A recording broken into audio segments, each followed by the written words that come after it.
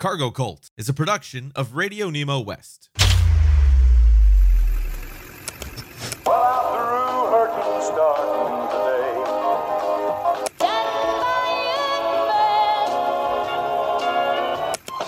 Breaker 19, this here's your rubber jet.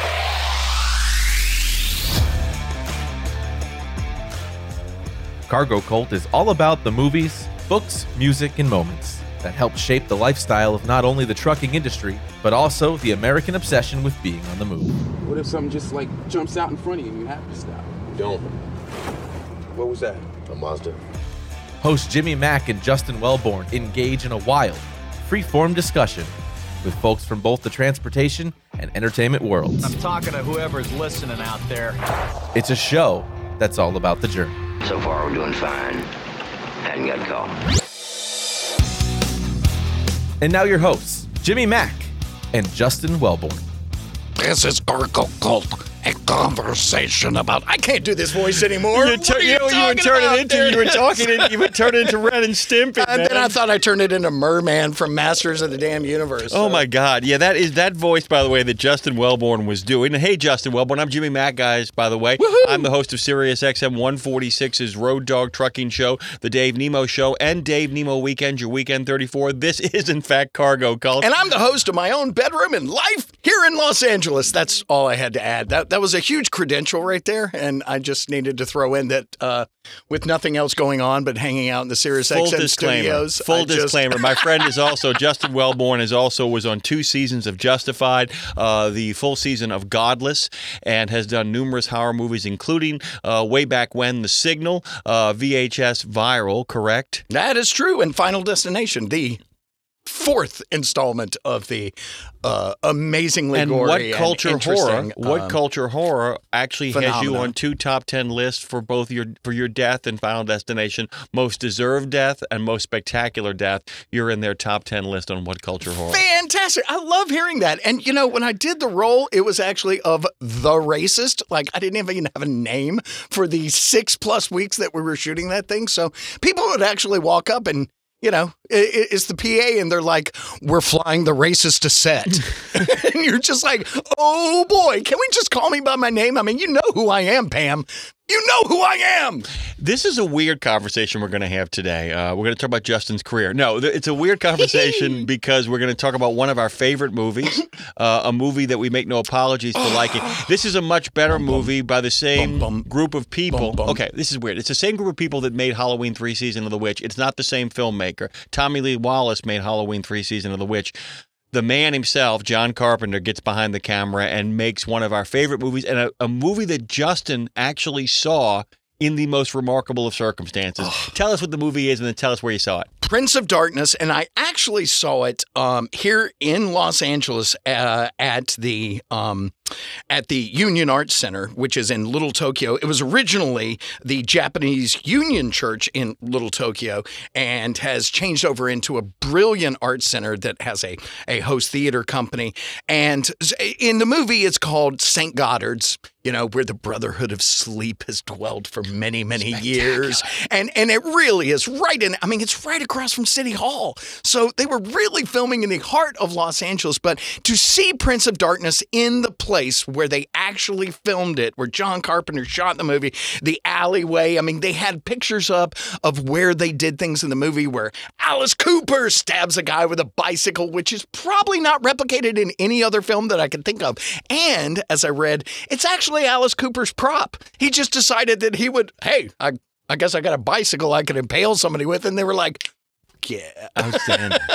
I think John Carpenter just jumped on that. And so to see it, and it was introduced by Dennis Dunn, who plays Walter, who is a really interesting scientific character who tells really terrible, somewhat sexist and or possibly racist jokes in this thing, which is interesting for, you know, Dennis to have to do. But he's great in the film, and he introduced it. And this film was a year after Big Trouble in Little China.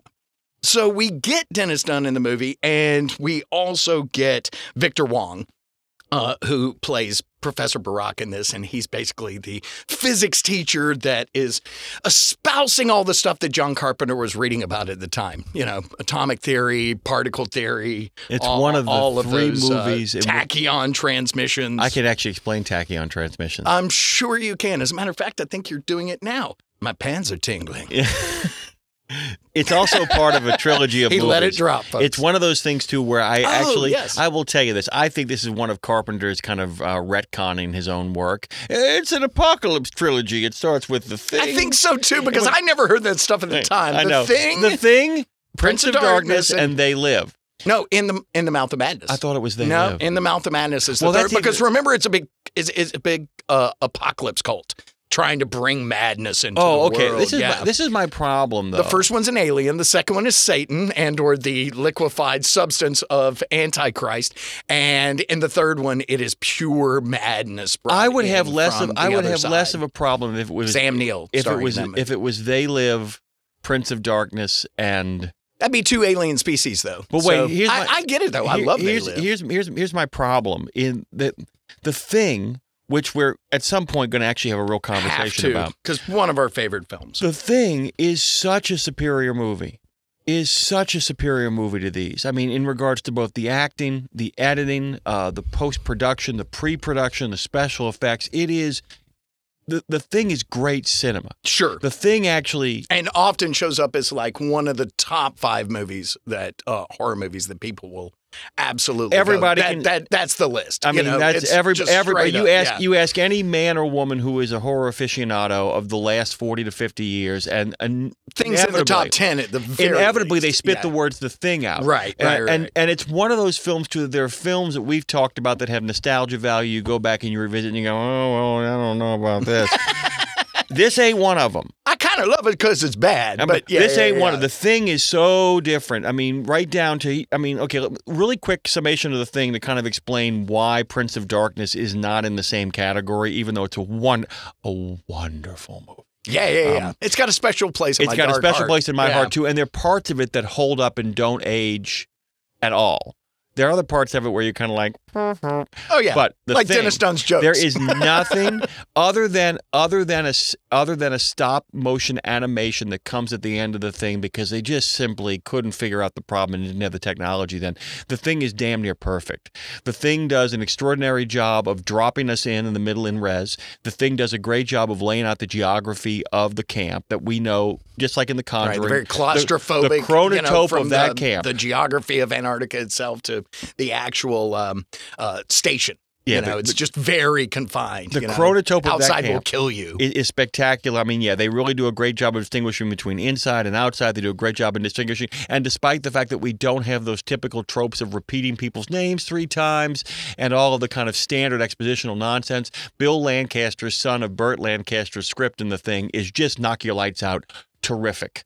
And more important than any of that, it is cast impeccably, and it is actors that while Carpenter might be able to afford 1 or 2 of them in later movies, he could never afford a cast like that ever Not again. Except for Starman. That was it. He never gets another shot with this kind of budget and this kind of money.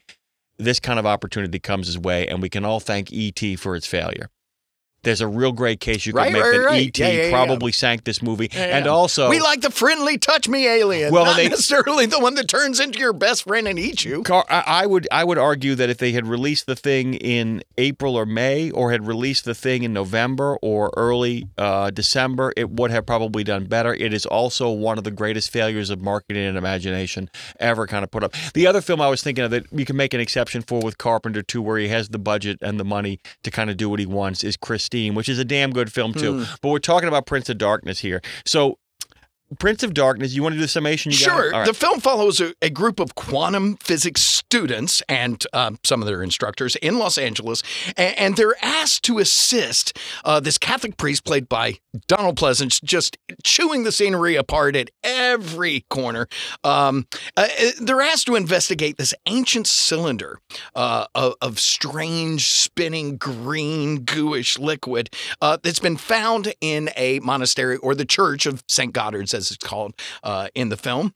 And it turns out as they begin to exist around this cylinder that time starts moving weird, the liquid starts doing things. They find out that the rust on it is like 7 million years old. I mean, it's just absolutely ridiculous. And of course, the sentient liquid turns out to be just gooified Satan or Satan's son. And it really does say things like, it goes on with this. It's got a book that things have been erased and rewritten over. It talks about essentially Christ being an alien, that a human-like species that has brought this down. Great race of Yith. And there was really energy. some cosmic horror going on here in the fact that there are these evils from beyond the veil, and some kind of good came into the universe, and that the Catholic Church has made it all kind of an analogy. Oh, it's the evil within us. No, actually, it's something outside, and we're trying to contain it. And this group called the Brotherhood of Sleep,